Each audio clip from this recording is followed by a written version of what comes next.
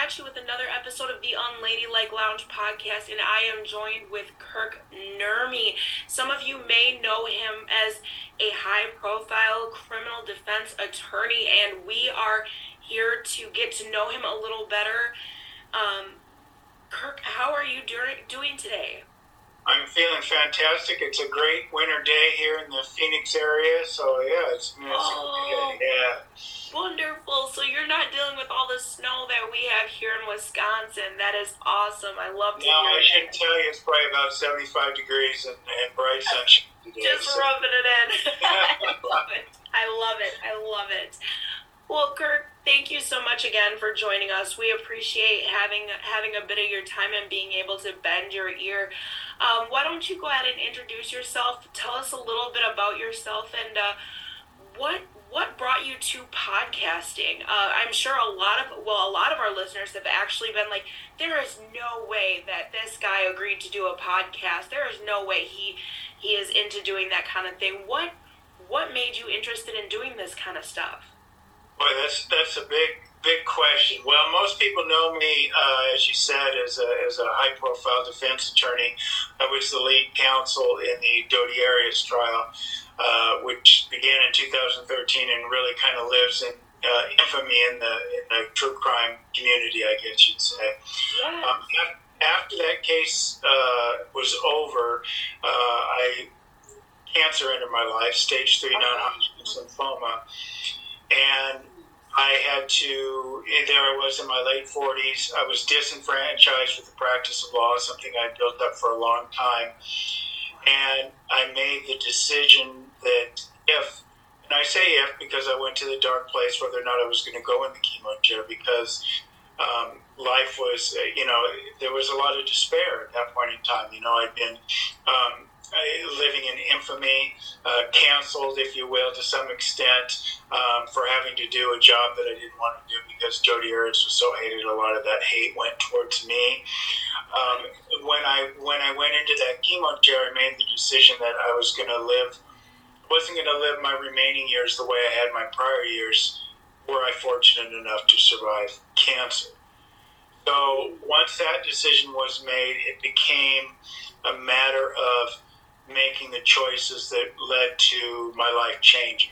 And that meant, I knew right away, for example, that the cancer was caused by the stress of being Doty Arias' lawyer and doing, death penalty work in her regard. So I eventually broke free from the practice of law, which is a hard one, but I made happiness my beacon instead of any kind of, we get caught up in our roles and our jobs, and to some extent they become our identity.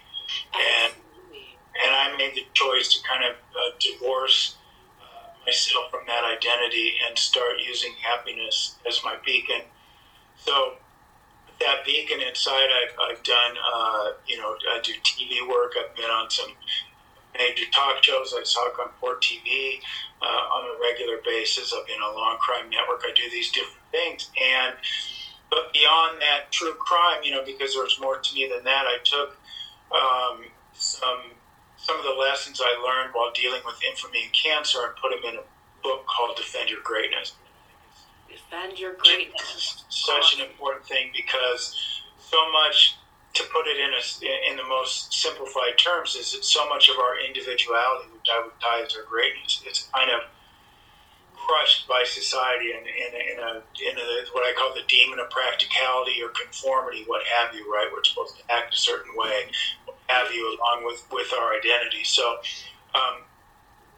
writing that book became important, and then, like I say, all these media things just kind of unfolded, and so I like, I do many podcasts because I like to have conversations like this that go beyond true crime and hopefully help people. I've got a couple shows coming out next year that are fitness shows.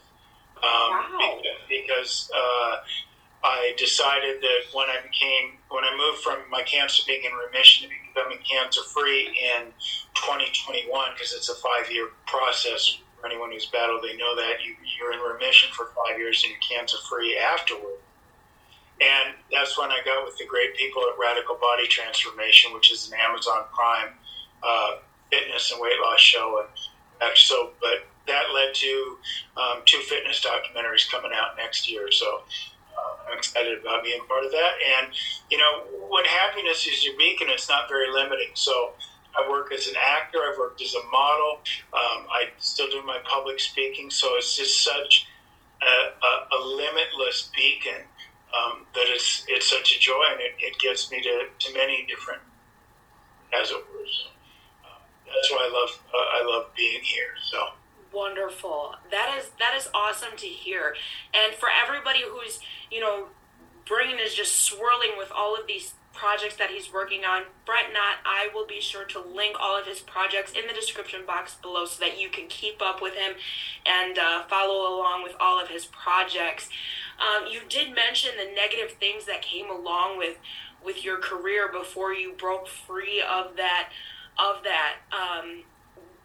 Are there things that come along with not just that particular case, because we don't want to just dwell on one particular case, but I know, like, growing up, one thing that I wanted to be was a defense attorney, and a lot of people said, there's going to be times when there are things that you don't agree with that are going to come your way with being a defense attorney, and you're still going to have to go into it unbiased and defend these things.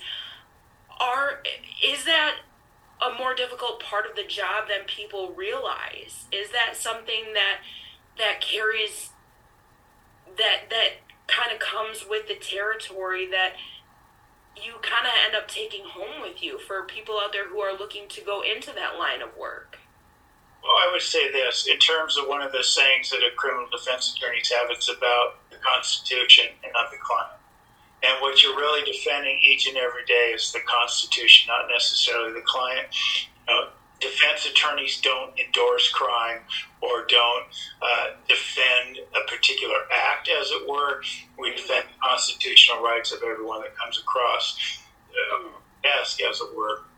And one of the other things I would say to that is sometimes people are, in fact, wrongly accused. I mean, we see many people. Anand Syed just released here maybe a few weeks ago. Yes. 21 years in prison and wrongfully convicted. Defense attorneys play a certain particular role in our constitutional system, and I think it's important that we have people that are doing just that. Absolutely, and I commend you all for all of the hard work that you do. It is so important, I believe, that people understand just how hard a defense attorney's job is. There's so many ins and outs and intricacies that come along with it.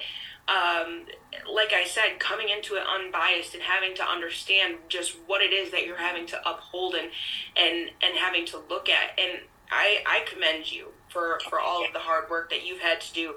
That is, it was such a passion of mine coming up and going into criminal justice after high school, and then just with people, I call them dream crushers, the well and the but, and I'm just like, why go there? But no, it's commendable, and like you said, so many wrongfully accused and wrongfully convicted. It's so unbelievable how many times that even one is just too many, but to see how many are being freed, it's incredible. It really is. Well, it sounds like I hate to interrupt you, but it sounds like you needed your greatness defended. I mean, yes. And that's kind of the premise of the book, because in the book I tell my story about, when I got out of high school, I was a C+ type student, and everyone says, "Oh, you're not going to get into law school. Mm-hmm. You're just not going to cut it in a 4-year university. You need to search another path, become a cop," things of that nature, right? Yeah. And that passion was still in me. And ultimately, when those voices telling me why I shouldn't do it became more echoes, constant voices, I finally gave myself permission to do it. Really, those naysayers, if something's in your heart, and that's kind of happiness as a beacon and defending your greatness, you're going to need to do it, and I don't think you're going to be completely happy until you do. Yes, that's something that I'm still struggling with to this day. That's still something that I feel like is still a passion of mine. I still still struggle with that. So it's still on the table. It's still out there. So You're young, my friend. You're young. Yes, for sure, for sure. And I appreciate you. I feel like there's going to come a day when I'm like, you know what? Kirk told me to go for it. Even though there's all these voices that say why I shouldn't, Kirk told me I should go for it. So I feel like that could definitely be a thing, for sure, for sure. Now, you did mention that cancer was something that kind of, and I am so sorry that you had to go through that battle. So many people's lives are just completely shattered by that kind of diagnosis. It's just life-changing, no matter how the outcome comes about. You did mention that it kind of drove this divorce, as you put it, from your career, and kind of projected you towards something different. And I wouldn't say greater. I'll leave that to you, to however you'd like to put it. What would you say life is like now compared to when you were living as an attorney? How would you say, you have all these projects, you have, your fitness journeys, you have your media journeys. What would you say that is like? How would you compare that as opposed to your life as an attorney? Because obviously it was a passion of yours. It was a passion of mine, but I think obviously we change, right? I mean, over time we change. We're not like some people that go into college and maybe they take an accounting course because they got a crush on someone that's in the accounting class, and that becomes their major, right? And those of us who are a little older, you might stay in the same career even though you have no passion for it, whether it's law or anything else, right? And because it's like, I don't know if you're familiar with Wayne Dyer, a great spiritual teacher, but one of the things he said is, you keep in this job that you don't like because you chose it at 19 or 20. You're essentially taking advice from a 19-year-old, career advice from a 19-year-old. So I'll tell you the difference is that passion can wane. And when that passion wanes, then that's when we need to shift to follow those passions, right? So yes, I could have this passion for the law, and I still like talking about it on the various mediums that I do, right? I still enjoy that aspect of it. But my passions lie elsewhere. And too many times we don't recognize that, right?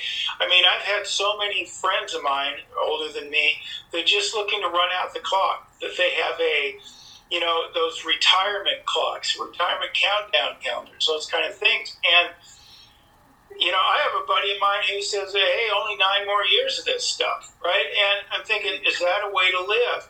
And so one of the things, going back to cancer and using happiness as a beacon, it's also about living with passion. I'm passionate about everything I do.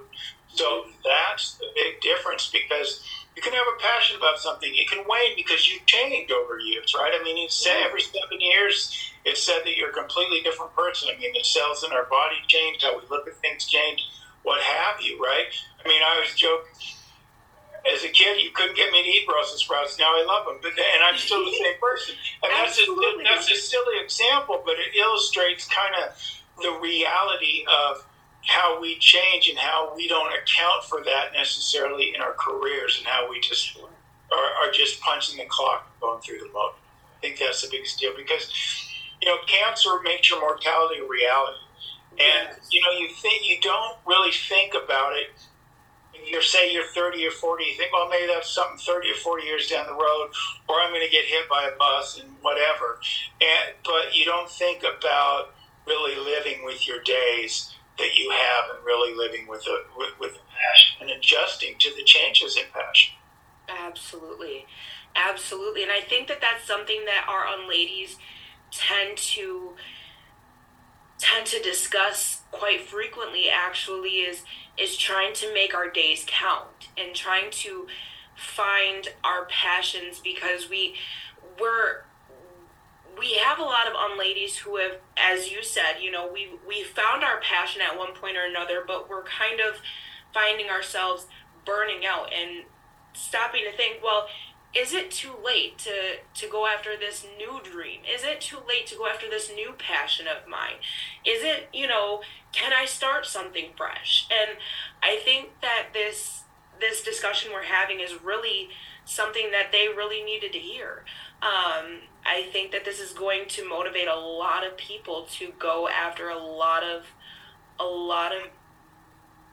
passions that they're really feeling like, maybe it's too late, and they're going to start thinking, you know what, it's not. It's time for me the time is now. The time is now. And I appreciate you for giving them the courage that they needed to drive them in the right direction. Well, one of the things that I thought was a great teaching, depending on what that passion is or what have you, let's say you're 50 years old and you need a 2-year degree to become a nurse, and you're really passionate about becoming a nurse, right? Yes. Well, you're going to turn 52, assuming you live, you're going to turn 52 either where you're at, yes, or with a nursing degree. Which do you want?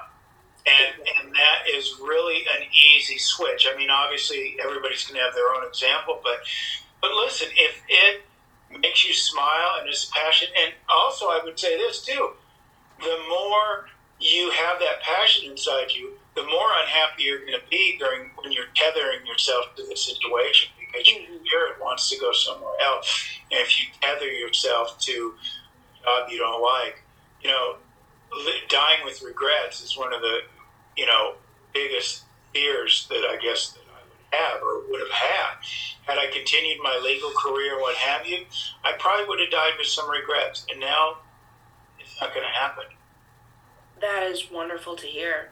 That is wonderful to hear, because I think that's a fear of a lot of people. I know that that's a fear of mine, a deep fear of mine.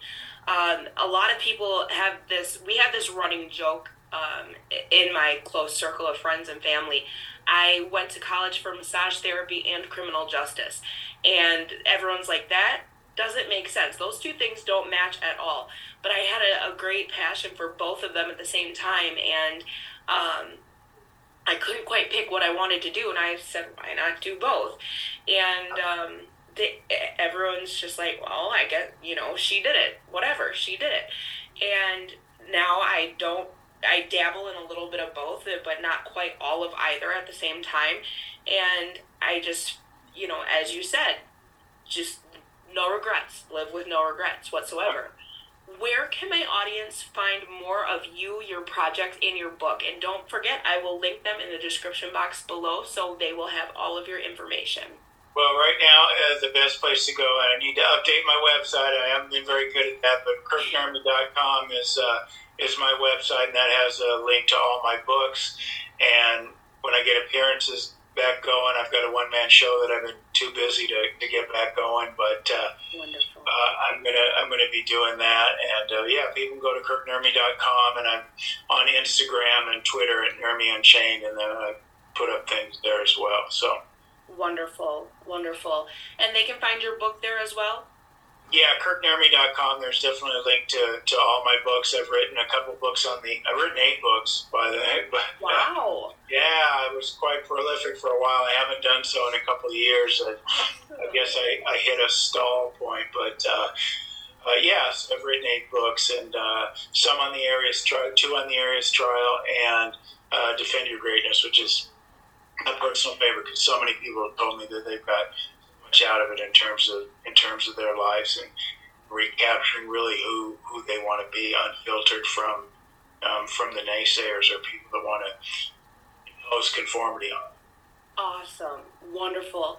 Do you have any tips, tricks, guidance, advice on absolutely anything for our audience members before we wrap for the day? Yeah, I do. I want to stress the importance of, when we talk about all of this, whether it's your following your passion, connecting to it, your identity, stress, and everything else, is I want to emphasize the importance of self-care.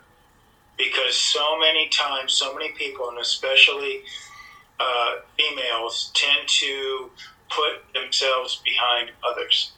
Others constantly putting their kids ahead of them, their spouses ahead of them, maybe, what have you, right? And we have the old adage about, you go on a plane, they say, put your mask on yourself first before you assist others. That always is something that makes people kind of, oh my goodness, how can I do that? I got to get my kid first. But you can't help others unless you take care of yourself. And when you take better care of yourself, I think you connect more to those passions. So what I do, and I'll be real quick, I always encourage people to make what's called a When Life Works list. You've probably had a few days in your life where everything's going right. You hit all the green lights. You're feeling good. What have you? My guess is that there's a reason behind that. You might be going to bed early. You might be getting enough sleep. You might be eating healthier than you normally do. You might be exercising, what have you. And that When Life Works list, and it could be different things for different people. Like for me, it's eating healthy. It's getting up at 4:30 in the morning. It's working out every day. There's just different things. And when life starts getting off balance, you can have that on your fridge or somewhere on your desk or what have you.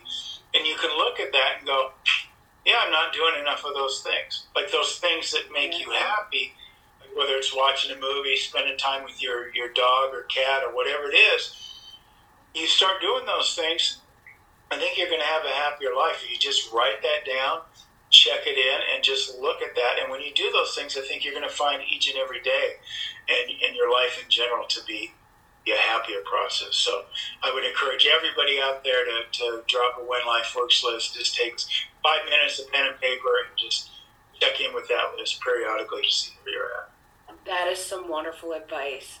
Thank you so much for joining us today. Thank you for the advice. Thank you for the guidance. It is wonderful to hear from you. To our ladies, unladies, gentlemen alike, it has been my pleasure to have you with us as well today. And as you all know, I love you fiercely.